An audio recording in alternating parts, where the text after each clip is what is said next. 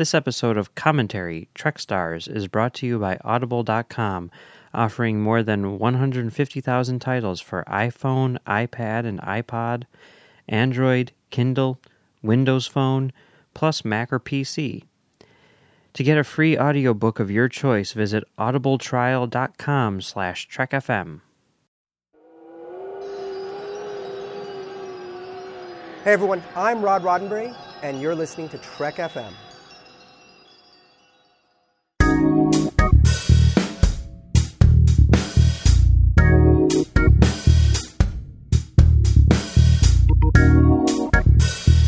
Hello and welcome to Season 4, Episode 7 of Commentary, Trek Stars, a show which deals with the work of Star Trek creators outside of Star Trek. I'm Mike. I'm Max. And today we are going to be discussing the only movie which Gene Roddenberry actually wrote himself, Pretty Maids All In a Row.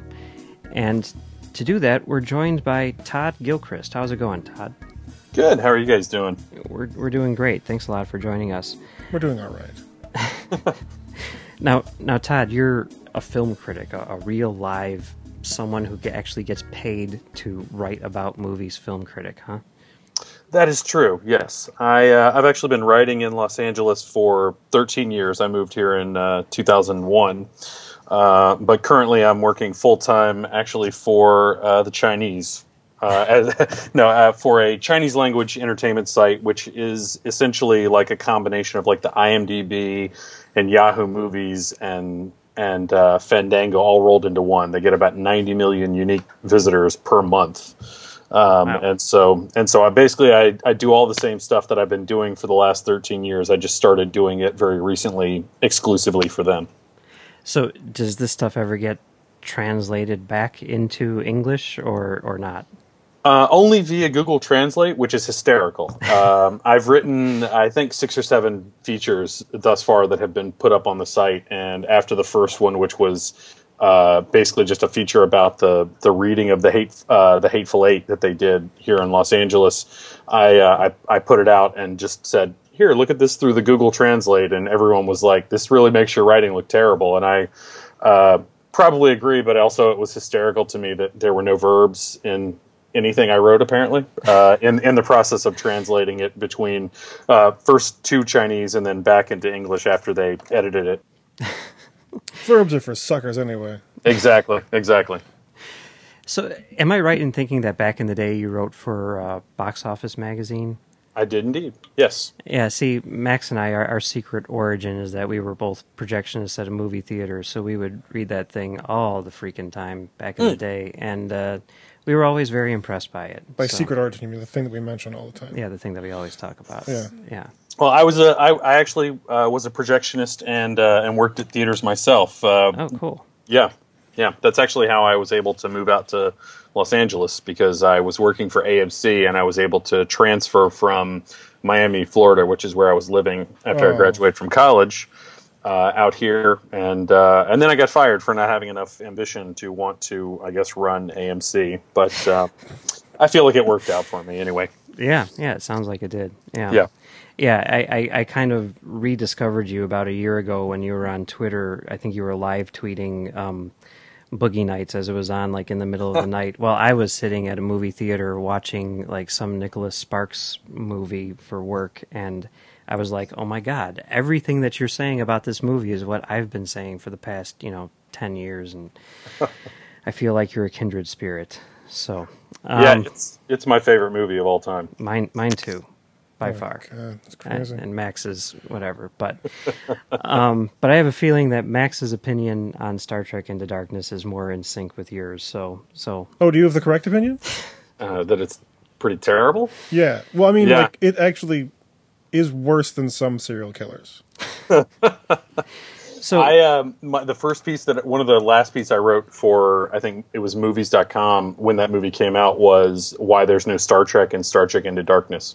So, yeah, I read that, and while I don't really agree with what you're saying, I think you do make some interesting points, and it's definitely worth a read, for sure. Now, what about Star Trek on the whole? Are you a fan or not? Or Actually, I'm a pretty huge fan. It's interesting. I was having a conversation earlier today about the fact that when I was a little kid, the first movie I ever saw was Star Wars. But what I realized, the difference really between Star Wars and Star Trek, is that Star Wars really is more of sort of an adolescent fantasy, and I don't mean that in any like pejorative way, but it really feels designed more for sort of an adolescent mindset, whereas Star Trek has many more sort of lofty concepts and ideas, and I'm completely an original series fan, really more almost exclusively.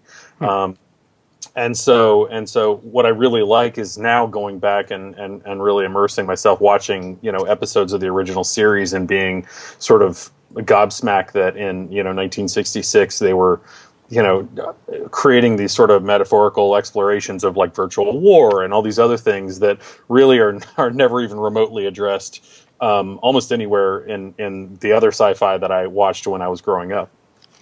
Yeah. Okay. Well, if you're an original series fan, then I guess today's movie is kind of a good pick for you, because maybe it explains why you like this movie too. The movie is Pretty Maids All in a Row.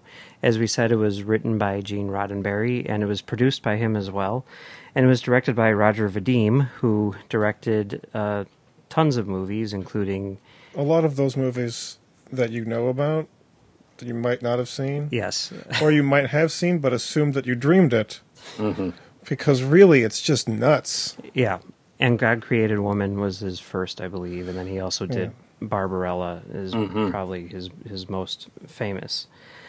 So let's just get into the movie itself. Now, in a lot of ways, it seems like a fitting movie for both of these people. But also not. Now, Max, you want to just give a brief synopsis of the film for those people who may not be familiar? Okay, well, I mean, God, well, if you ever find yourself looking at this movie and wondering if you should see it, yeah, it's so weird because it's not you. I mean, I didn't know that there was murder.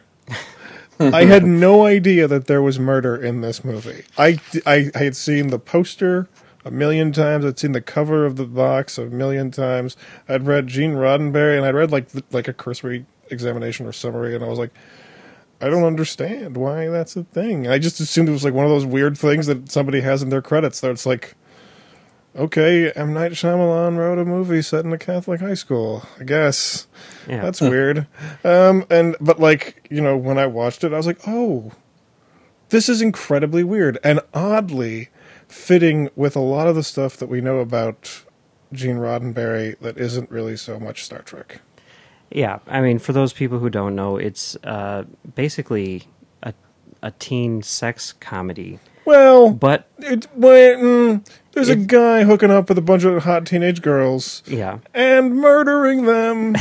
So maybe it was originally intended to be a teen sex comedy, and it became something a lot more bizarre. But yes. It's still funny. It is definitely funny. With the murdering. It's a teen sex comedy set against the backdrop of a serial killer. Yeah, and the guy who's doing... Or vice versa. Or vice versa, yeah. So, just to place this in the proper historical context, the movie came out in 1971, which was 2 years after the original series ended, of course. And Roddenberry did produce it himself. From what I read, it was produced by MGM, and they were, at that point in time, kind of out of touch with what the kids wanted, and this was their attempt to make a teen sex comedy, and they figured, well, who better to give it to than Gene Roddenberry and Roger Vadim, who had never made a movie here in the U.S. before. This was his first U.S. film. I think maybe only U.S. film. I'm not sure. Well, he did I think he made And God Created Woman. He remade it in the 80s, and I think that was English language. So okay, all right, that makes sense. All right. So now, Todd, are you a Roger Vadim fan in general, or is it just this movie that stands out? I sort of admire him. Basically, the fact that he was able to, sleep with Brigitte Bardot, Jane Fonda, and Catherine Deneuve is kind of like, that's the hat trick, basically. But spoilers? Even if he had never done anything else, made films, that would be awesome. But I'm a huge fan of Barbarella, and I think and God Created Woman is like an incredible movie. It's a movie maybe not unlike this in that you look at it sort of superficially as, you know, this sort of young girl acting out as she's involved with this, you know, sort of feckless young man. But it ends up being this sort of like really interesting sort of conflict between, you know, sort of the expectations that are placed on her as a woman and sort of her own acting out to achieve her own sexual independence and her own sexual liberation. And so I don't know all of his movies certainly as well as I do this one or And God Created Woman, but I am a fan of his and I sort of like he never quite went into the sort of pure like sort of sexploitation. There was I think a real sort of philosophical underpinning to these movies, even if they were maybe if you're watching Pretty Maids All in a Row, it's almost undetectable. I feel like. It is kind of strange how like all of his movies do seem to have that sort of, you know, sexploitation element to them, and it's like when you look at it on the surface, like that seems to be what they are, but like you're saying, there is sort of something else going on beneath the surface of all of them. Well, there'd have to be, because I mean, like anybody who's ever been a teenager knows that sexploitation in its purest form is very stupid. And it's not very creative. And if men show up with wings, you've clearly spent more time thinking about it than just purely sexploitation. Yeah, I guess so. I mean, for me personally, I had seen Barbarella back in college, and I loved that movie, you know, in a big bad way. But at the same time, I did kind of never really take it seriously because I did see it as sort of like a science fiction sexploitation film. But, you know, you'd go to Tower Records and you'd get those Criterion Collection books with, you know, all the descriptions of the movies. And, you know, I'd see And God Created Woman, directed by Roger Vadim. And I'm like, really? Like the guy who did Barbarella did something in the Criterion Collection? And for whatever reason... But, I mean, didn't they do Barbarella in the Criterion Collection? Oh, man, I wish. They haven't done it. No. I wish too. Wow. That's weird. That's weird. How can they have done The Rock? Well, but not Barbarella. Armageddon. They did Armageddon, yeah. So I forgot about Armageddon. So maybe that's a much better example of ridiculousness. So maybe that theory about the validity of the Criterion, although I do like Michael Bay, so whatever. Oh my God. Okay. Anyway. Let's fight all the battles right now. Anyway, so there was that thing always in the back of my mind, which even though I had never seen And God Created Woman, it made me look at like Barbarella more seriously because I felt like he was a serious filmmaker, even if it didn't seem to be. Well, if you've ever read like those like French comic books, essentially like French graphic novels, they have a very weird. There's a long history of really fascinating science fiction and fantasy in comic book world from Europe, and France especially. There's a lot of awesome stuff coming out of that country in comic book form through the past like 40 years. And some of it is really, really awesome. And Barbarella, like, even if you'd never read one of those, or, like, didn't know anything about it, or know that it was based on one of those, you'd recognize the pieces. Yeah. Because it's very in that mold. And the idea of, like, adapting it into a feature film is crazy just on the face of it. That's a ridiculous decision. You should never do that because it's going to be ridiculously expensive. And then you add, like, sex and like, weirdly, like, sci-fi, science fictionalized sex, and it gets into crazy territory. But clearly, you don't do that without thinking about it for a long time. Yeah. I guess you're right. You know, a couple of years ago, they were talking about remaking Barbarella, which I actually was kind of excited about. I would love to see like a modern sci-fi sex farce.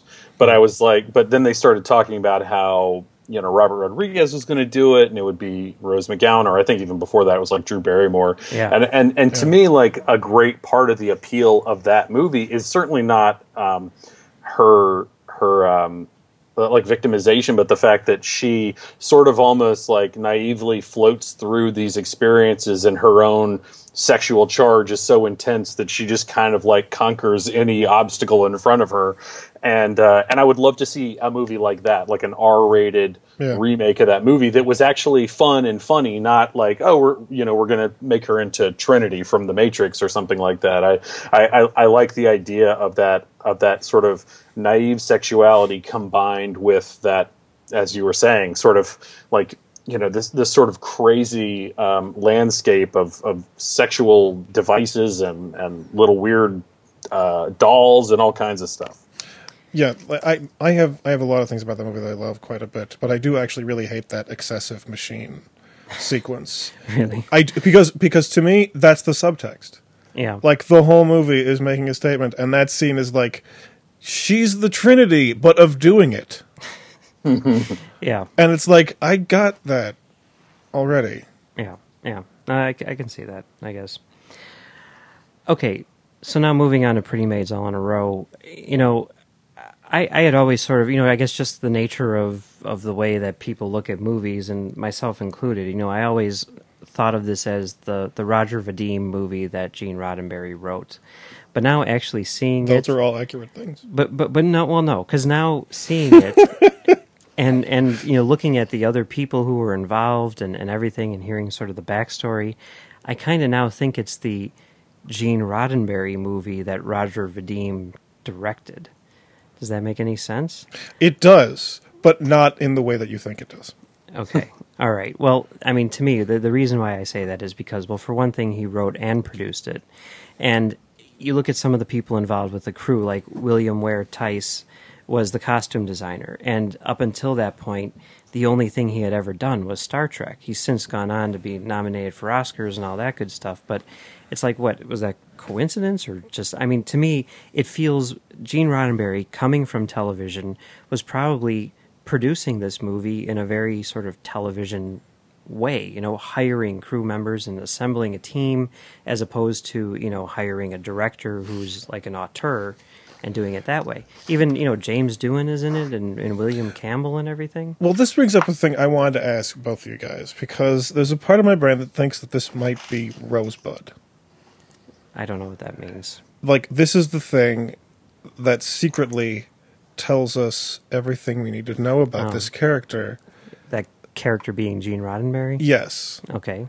Because in a way, like, this fit, in a way, my understanding of Gene Roddenberry, the man, much better than anything else. Perhaps. Todd, are you familiar with Gene Roddenberry's history or not? Some of it. I mean, I've certainly because of my affection for Star Trek, and just sort of paying attention to the history of that franchise. I'm familiar with some of it.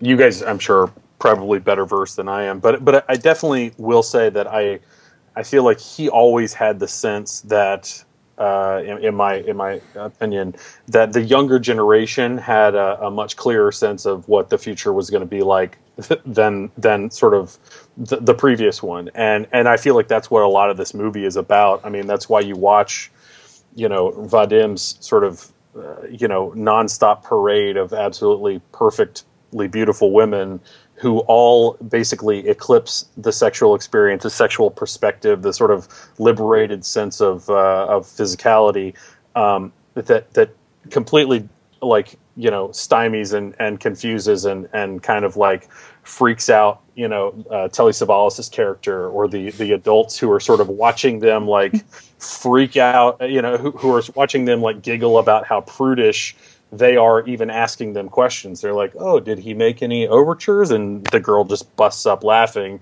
because she's like, overtures? She's like, do you mean, did he send me love letters? Yes, he did that. But I don't know why you're using all this euphemistic language. And I think that that's sort of reflective of sort of that I don't mean futuristic in a sort of sci-fi way, but, sort of a very forward-looking perspective on a more liberated sense of possibility, I think, for culture in general.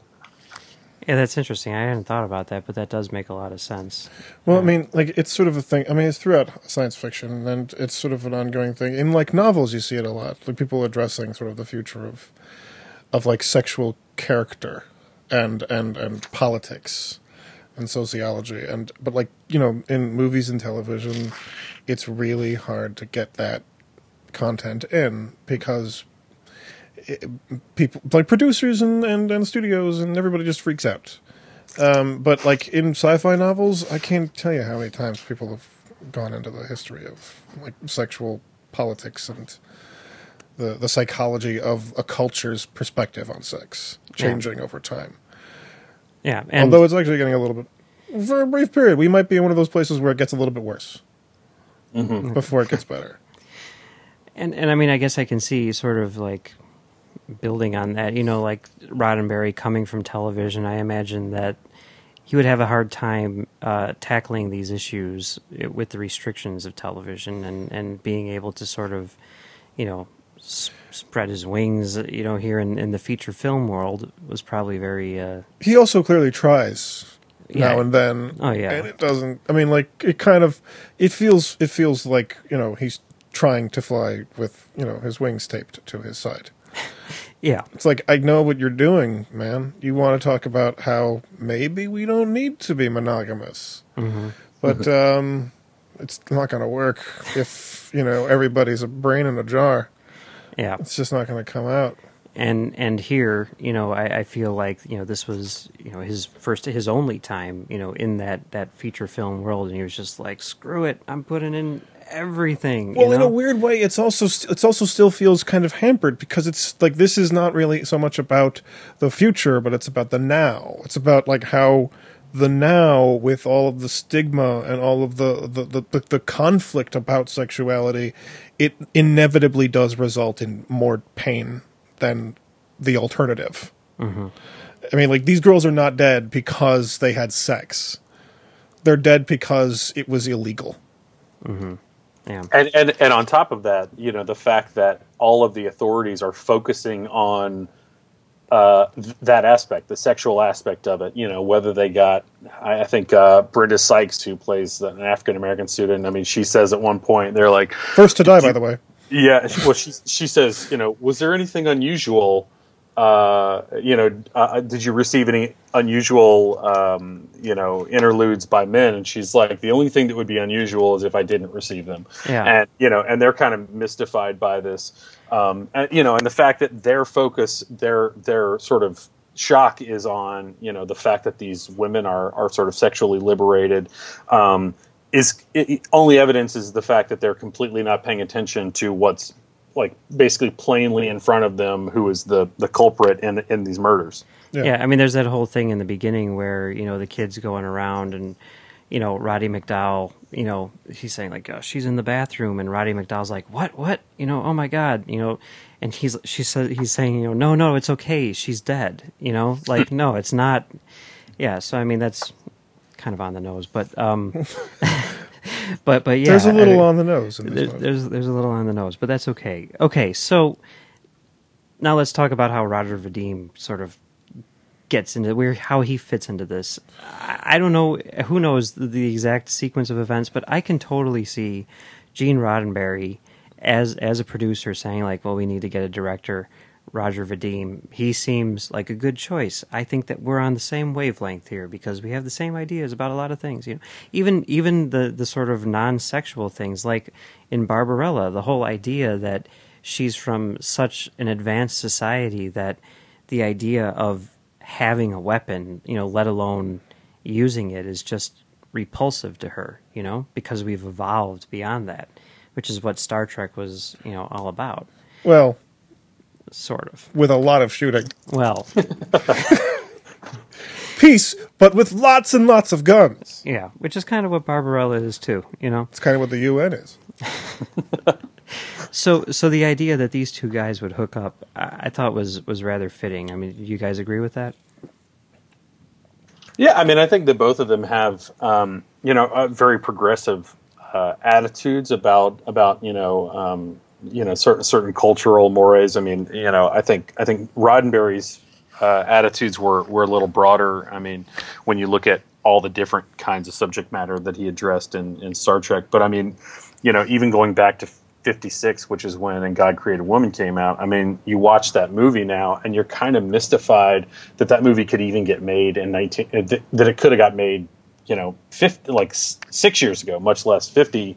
And it's just an amazing sort of amount of forethought in terms of looking at the writing on the wall, which is that, younger people were at that time beginning to wake up and sort of explore their sexuality without the sort of puritanical fear that of their predecessors. And I think that makes them, I think, a good team particularly in exploring this particular story.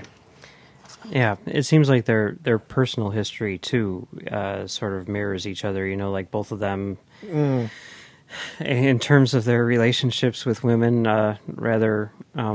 Okay, let's just. I'm just saying, all right, no, and because apparently we're going there.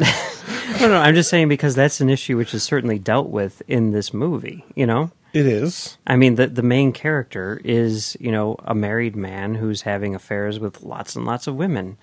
And it's kind of interesting how they sort of deal with that character, and that he is clearly the villain, but at the same time he's extremely charismatic, and in a lot of ways he's almost the protagonist. This is a very strange movie in that, like, it's very easy to see him as the villain, but it's also very easy to see the possibility of they're doing kind of like a weird sort of Walter White thing where it's like he's a villain because of his situation and his society, and being a product of his time. And you can make that argument, but I mean, ultimately, like, they wouldn't have died had it been acceptable. Yeah. If it was not so dangerous to be outed as somebody having sex with a lot of women who aren't your wife and possibly under 18, like, that would be a pretty big deal. Yeah. Yeah. It would be a big deal, and the world would probably involve fewer murders. Okay, so what about the movie itself? Now, Todd, I know that you've said that you're a big fan, but I mean, just like what do you think about the movie in general? Well, I mean, it's kind of unwieldy. I mean, I mean, honestly, the sort of murder mystery is of negligible importance. I mean, it's like incidental to actually what the movie's about. And, the first time I saw it was it was probably 06, 07, when Quentin Tarantino did one of his Grindhouse festivals at the New Beverly here in Los Angeles. And he just showed it one night, and I went up there and I was like, I don't know what this is, but it's Roger Vadim, it's Gene Roddenberry, whatever. And I watched it and I was kind of blown away, I guess, admittedly, primarily by the fact that Roger Vadim assembles more beautiful women in this movie than I've seen, like, in any movie ever, practically. I mean, the girls in it are just, like, gorgeous.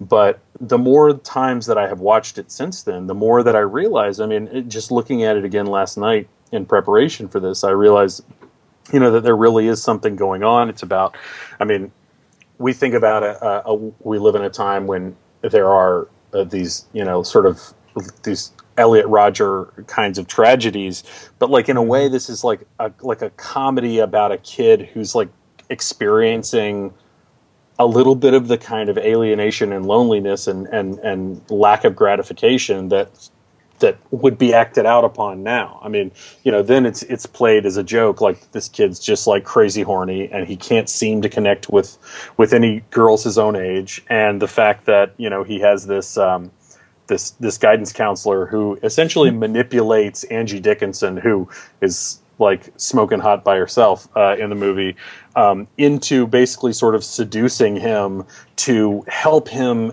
achieve some degree of sexual liberation. There's something, like, really funny about that in a broad sex farce kind of way. And at the same time, again, I think there's, like, something about the fact that all of the women in this movie are as active, if not aggressive, about their sexual desires as the men are.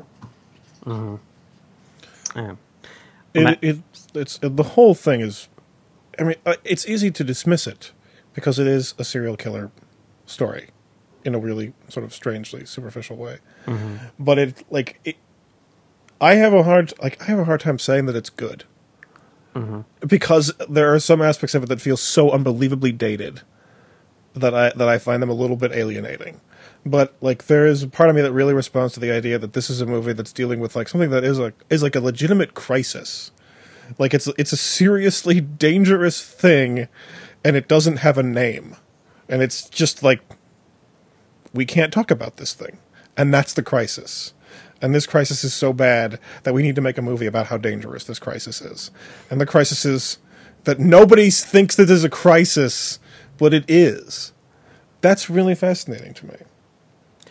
Yeah, it's weird because watching this movie, I enjoyed it while I was watching it, but at the same time, I was kind of like struggling with, like, what is it good or not? I mean, is it just surface level stuff, or is there something going on beneath I think it? see, for me, the surface level stuff is the stuff that pushes me away. Yeah, okay, because I mean, I found it to be extremely entertaining, but at the same time, I was kind of like, well, what is the point that it's trying to make? And it's, but it's stuck with me for a while, and and thinking about it, I was like, huh, that's interesting. It's actually very interesting. I'm fairly certain that I saw this movie as a kid because a lot of imagery like really popped when I was watching it. Yeah, and I was like, this feels really familiar. This feels really familiar. This feels really familiar. So like maybe I saw it, but I mostly remember the feeling of thinking like, oh, this is terrifying. The world is terrifying. The future of sexual relationships, my God. I think I'm going to stick with my G.I. Joes and not be a man for as many years as possible. To your point about sort of the superficial versus what's underneath. I'm inclined to agree with Max in that I feel like the superficial stuff is what kind of turns me off a little bit. But I mean, when you watch Rock Hudson and Angie Dickinson and the way that he sort of manipulates her, as problematic as that probably is, like there's something that's like really funny and like kind of sexy about it too. Like his sort of real nonchalance at sort of trying to sort of kill two birds with one stone by recognizing that she is a little bit lonely and recognizing this kid is having some problems. And, all that stuff is actually, I think, very well written. I mean, the way that they sort of handle it, I mean, some of it is like very broad and silly, but at the same time, like I would say there's nothing in this movie that really feels that it in particular stands out. Like it all fits together in a way that's, maybe collectively, like I said, sort of unwieldy, but I do enjoy it, and there's stuff that makes me laugh in it genuinely. Even if I think ultimately it's you watch sequences and you're watching like this football game where these guys are getting killed, and he goes and gives them a pep talk, and you're kind of like, what does this have to do with anything at all? and it's taking 5 minutes of the movie where you're like, shouldn't they be dealing with something else that's actually relevant to what we've been watching? But it is very. I think there's a lot of fun to be had. Maybe taken with a little bit of a grain of salt, or at least knowing the context of the two people who were maybe most responsible for it, being Vadim and Roddenberry. Yeah. Yeah, there were points that I found so boring that I went into like anthropologist mode, trying to figure out what they were saying. I definitely reverted to that mode because, sometimes like it's the only way to make sense of something. Yeah. Basically, every moment in Eyes Wide Shut. All right, come on now. All right. Well, just saying. Well, I think Eyes Wide Shut's a masterpiece. So. I totally agree with you on that one. So well, I'm not disagreeing with that. I'm just saying that it's very boring. Okay, you're crazy. Whatever. Oh, that is a crazy assertion. This is what I have to put up with. You see. I have to put up with you liking superficial movies. All right, fair enough. Okay. So speaking of people liking superficial movies and Pretty Maids All In a Row, you were saying that you went to see Tarantino's presentation of this a few years ago, and somewhat famously or infamously, in the last Sight and Sound poll, which was done a couple of years ago, Tarantino put this on the list as one of his top 10 films of all time. How famously is this? I don't know. Because I have no idea what you're talking about. I heard of it, I mean, whatever. I know what you're talking about. There you go. See? What do you guys think about that? I mean, why? I mean, I can totally understand Tarantino liking this movie, and it doesn't surprise me in the least that he loves this movie. But for him to put it in his top 10 of all time, why do you think he did that? I guess. I mean, my feeling is that, he's such a fan of, like, American International and all these, all that sort of grindhouse stuff from the 70s but he never looked at that stuff, I feel like, in that way. And I think there's something really appealing about sort of his open-mindedness to the real content of movies that we might dismiss as being sort of genre, dreck. And I mean, I don't know that I would ever put this anywhere near my top 10 of all time. But it's one of those things where, like, I can sort of understand for a person who really sort of admires its sort of ambition and its sort of zeitgeisty insight, that I can get the idea of somebody going, if they saw it at the right time or at a specific moment in their lives, that they were like, wow, this has really opened my eyes about the fact that you can have a movie that has like a revolving door of beautiful women that doesn't just use them as window dressing, but actually uses them to make a point, a larger cultural point. And in that regard, I I can see it. Again, I'm not sure I think it's as good a movie as he does, but I like that idea of, sort of looking at movies that we might dismiss. I'm always excited to hear, like, if somebody could mount a great argument for why the second Transformers movie is like this incredible metaphor for the Iraq War or abortion or whatever it is. I mean, and somebody could really find that in the text and sort of deconstruct it. I think that's pretty brilliant. I don't know that it's always there. But I imagine that if you asked him why it is that he liked the movie, I bet he could provide you an explanation that's that substantial to justify it. Sure. Yeah. And I agree with all that. And that was kind of my thinking originally, like what you were saying about him seeing it maybe at the right moment in time. And because I definitely have movies like that where, I mean, it's sort of the same type of thing. It's a kind of opened my eyes to possibilities that I didn't know were out there otherwise. But then I read that he didn't see this until way, way later, like the 90s, like after he was like established. And that kind of like throws the whole thing off to me. The only thing that I can think of, like, I have a feeling that the reason why he put this on his list is because he knew that people like us would be talking about it, and maybe that would bring attention to it, whereas something like Citizen Kane doesn't need any more attention, placed on it. Everyone's going to go see Citizen Kane, but maybe Tarantino thought, Pretty Maids All in a Row is something which no one's seen. If I say it's one of the 10 best movies of all time, that means people are going to go see it, and that's worth it right there. I think that holds as much water as any other theory. I've seen Quentin Tarantino talk about lots and lots and lots and lots and lots of things. Sure. And the one universal rule is that his opinion changes hourly. Well, yeah, sure. So, yeah. I don't really think that there's much significance to a top 10 list that he published once. No, yeah, I mean, you're right. And it wasn't on any of his other top 10 lists. So he's done a ton of them. So I think what happened is that he was thinking about it that week. I could see that. Or, I mean, I don't know how busy his week is. He might have just been thinking about it for the 10 minutes that he spent dealing with this one task. That's quite possible. Because he does do this all the time. Yeah. This is sort of like his second career is talking about things online. Which is awesome, by the way. That's a word that you use to describe it. I love, like, when filmmakers and people who I admire talk about the art that inspires them. I find that to be really interesting. To me, sometimes when I hear Quentin Tarantino talk, and lots of filmmakers, actually, to me, it's kind of like a fat chef talking about all the food they like. Well, that's and it's fine. Like, I know that you like food. You're a chef, and you're fat.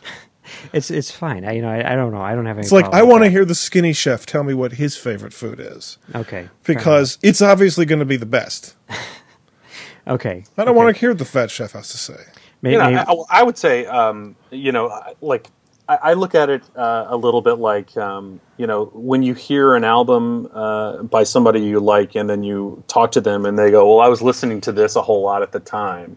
Yeah. You know, I mean, Django is a great example in terms of Tarantino. The spaghetti westerns that Tarantino was watching when he made Django were not just the Sergio Leone movies that are sort of most commonly known, and getting to go back and watch that, or even with like I went to an event when The Master came out where Paul Thomas Anderson showed these films that were these I think it was John Huston made these like documentaries about World War II veterans coming home. Yeah. And he literally took verbatim exchanges between these veterans and these sort of military therapists who were helping them reacclimate themselves for some of the stuff that Freddie Quell says in the movie. And it kind of gives you this new perspective. It gives you a greater sense of authenticity when you watch The Master. But, not to overinflate Pretty Maids All in a Row for Quentin Tarantino, but, to go watch Pretty Maids All in a Row, and then maybe 2 movies from now, you'll watch something and you'll be like, oh, well, they did this weird thing in the background, or this slight plot development, or this character or something was clearly inspired by that. And it gives it, a degree of maybe resonance or substance that it might not otherwise have had to you at the time when you're watching it. Yeah, that's true. Yeah, sometimes you want to lose objectivity in order to get to some creative place. Mm-hmm. Sure. And I think that's how Quentin Tarantino has lived for the past 30 years. Well, whatever works. So, Todd, any final thoughts on Pretty Maids All in a Row? I think that it's a really fun movie. I do. Like I said, I'm not convinced that it's fully effective. I mean, certainly if you're going into it, as you guys said, thinking anything about the fact that it has murders in it, or that it's a murder mystery, you may be disappointed by the lack of, intensity of that investigation. But I think that if you can enjoy the sort of banter, the sort of sex farce banter, and the characters, the way that they're rendered in this sort of like funny and slightly culturally aware, again, for the zeitgeist way, then I think there's something really enjoyable about it. But and the score by Layla Schifrin is pretty good too. So it's like I said, I think it's a good movie. The more times I see it, the more I like it. I will say that, and I think if you watch it one time, you're like, what is this? My girlfriend was watching it with me last night, and she was just like, I think this is not a good movie. And I'm like, I can't even argue. I just was like, I won't make you watch anymore. And I finished watching it later, and I was like, but the fact that I had seen it 4 times before, and this was maybe the 5th or 6th time, and I was like, oh, there's more going on here than I expected. And I think that if you are intrigued enough by the superficialities of its ideas and its attractive cast, then you might be able to get to what's underneath that's more interesting. Yeah. Max? Definitely. No, I mean that's exactly my response. I really don't think it is. I don't think it's good according to most of the terms that people throw around. But generally speaking, I think a movie is good when it's worth talking about. And it's probably the most worth talking about movie that I've seen in the past few months. And honestly, this is a ridiculous month for me. I've watched a ridiculous number of movies. And so many of them have been so devoid of significance that this movie that was kind of dull at times had stuff worth thinking about, really, really stood out a lot. And that's a huge deal. So I don't really care if it's good according to what other people think. This is a movie worth seeing because it's worth talking about. And that's the only kind of good that really matters. Yeah, in a lot of ways, I think what you're saying is true, and I think that it's similar to a lot of episodes of the original series, actually. There's a lot of episodes where it's like, wow, that is such an amazing concept in an otherwise really boring episode. And those things do tend to stand out, like you're saying. I did enjoy this. I while I was watching it, I was kind of like, yeah, what is there? It is an exploitation movie in a lot of ways, and I think just doesn't like feel all like of the, one, though. well, maybe not, but But just like all the really good exploitation movies, it does have, stuff going on beneath the surface, and I think that is interesting to check out for those reasons. And I think it's also interesting to kind of look at in terms of the careers of both Roddenberry and Vadim, and just sort of, look at it that way. Try to see how what it says about them as artists. So. And if you have an opinion on whether or not it's Roddenberry's Rosebud, please let us know, because I'm very curious about that, because I think it might be. Yeah. All right. Well, Todd, where can people find you on the internet and whatnot? Well, I've been sort of wrapping up, admittedly, my English language reporting in the last month. I actually just wrote a few pieces for HitFix, a set visit for the upcoming Transformers movie, which in fact is a metaphor for abortion and the Iraq War. I can't prove that, by the way.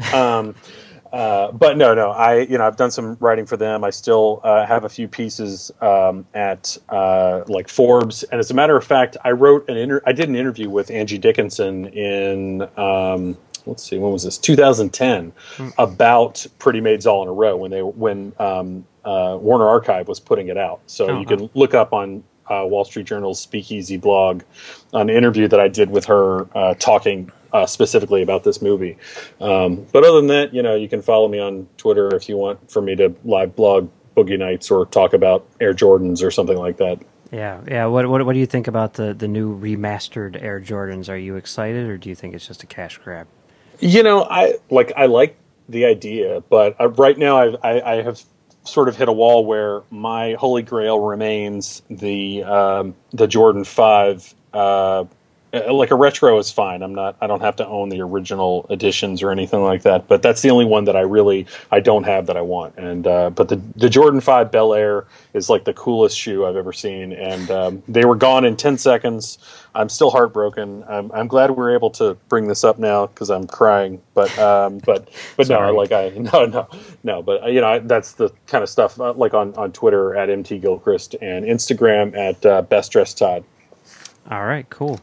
Well, thank you very much for joining us. We really appreciate it, and you're welcome back anytime. Well, thank you guys so much for having me. I really enjoyed it. Well, it was fun talking to Todd about Pretty Maids All in a Row, but that's not the only thing we're talking about here on Trek FM. So here's a look at what you may have missed elsewhere on the network. Previously on Trek.fm, Standard Orbit. I mean, like it's been talked about, by Shatner that he's like, oh, I wanted to have the Enterprise find God or something like that. Well, how does that work? Right. And it's like, well, it doesn't work the way you're doing it in this movie. Earl Grey. What if it was like a geeky tween boy? Data, where are you? They're just like, shut that off. Mr. Data, I've got a problem. The Ready Room. When they finally do get rid of Decker, it's on Kirk's personal authority as captain of the Enterprise. And it seems to me if you're, say, a captain in the U.S. Navy and an admiral takes command of your ship, you can't just, get rid of him because of your personal authority as captain of the ship. The Orb. And again, it's something, as we said before, the system is not set up to allow him to express that idea in any other way. But by the spectacle of this trial, which would presumably be impossible to hide, it is a way for him to express this alternate viewpoint that maybe the morality of his society is under threat. To the journey! We are here to talk to you about a very heavy-handed topic. This is kind of a dark area for us. No, I'm just kidding. We're talking about death in Voyager. Commentary, Trek Stars. When they thaw out the pod people, and they say, why, what year is it? And Data says, why, it's the Earth year 2364. I fell off my chair 47 times. It's like, they just put okay. Warp 5. Archer doesn't close himself off to any possibility. He takes the evidence and comes to the best choice that he can.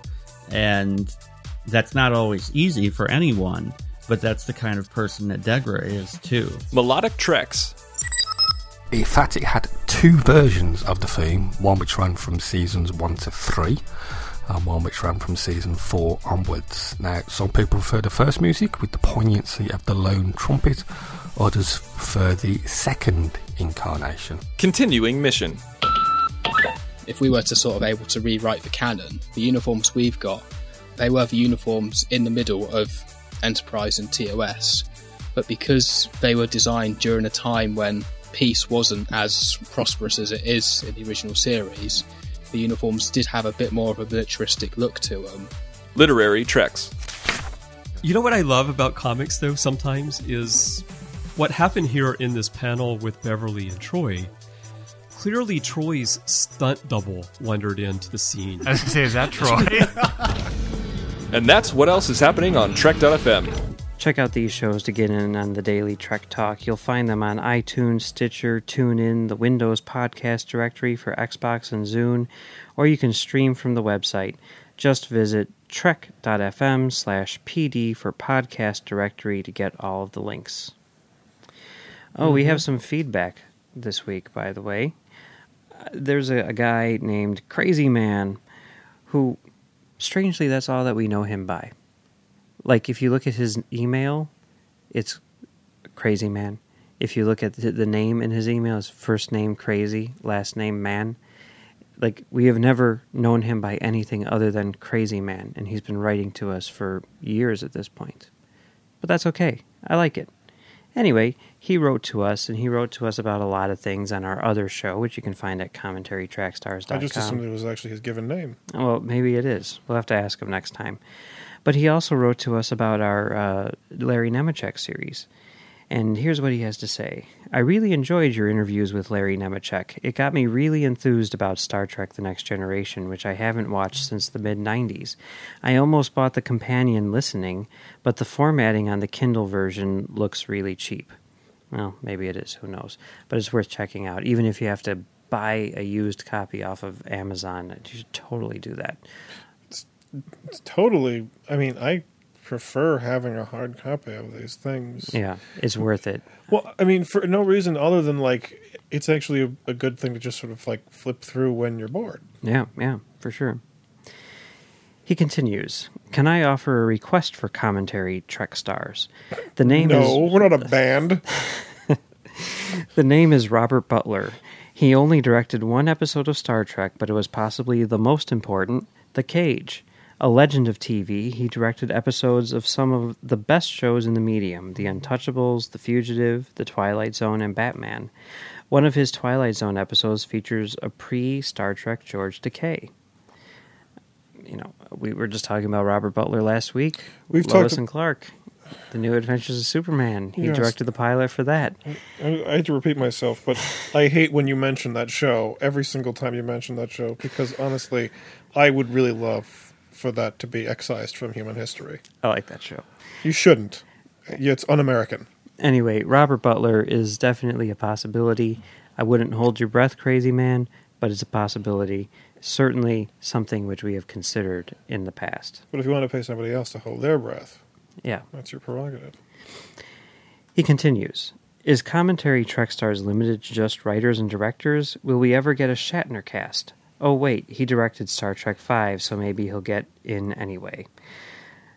Yes, it is not limited to writers. It is not. Yes, it isn't. Yes, you may get No, it is. Yes, you may get a Shatner cast. No, it is not limited to writers and directors.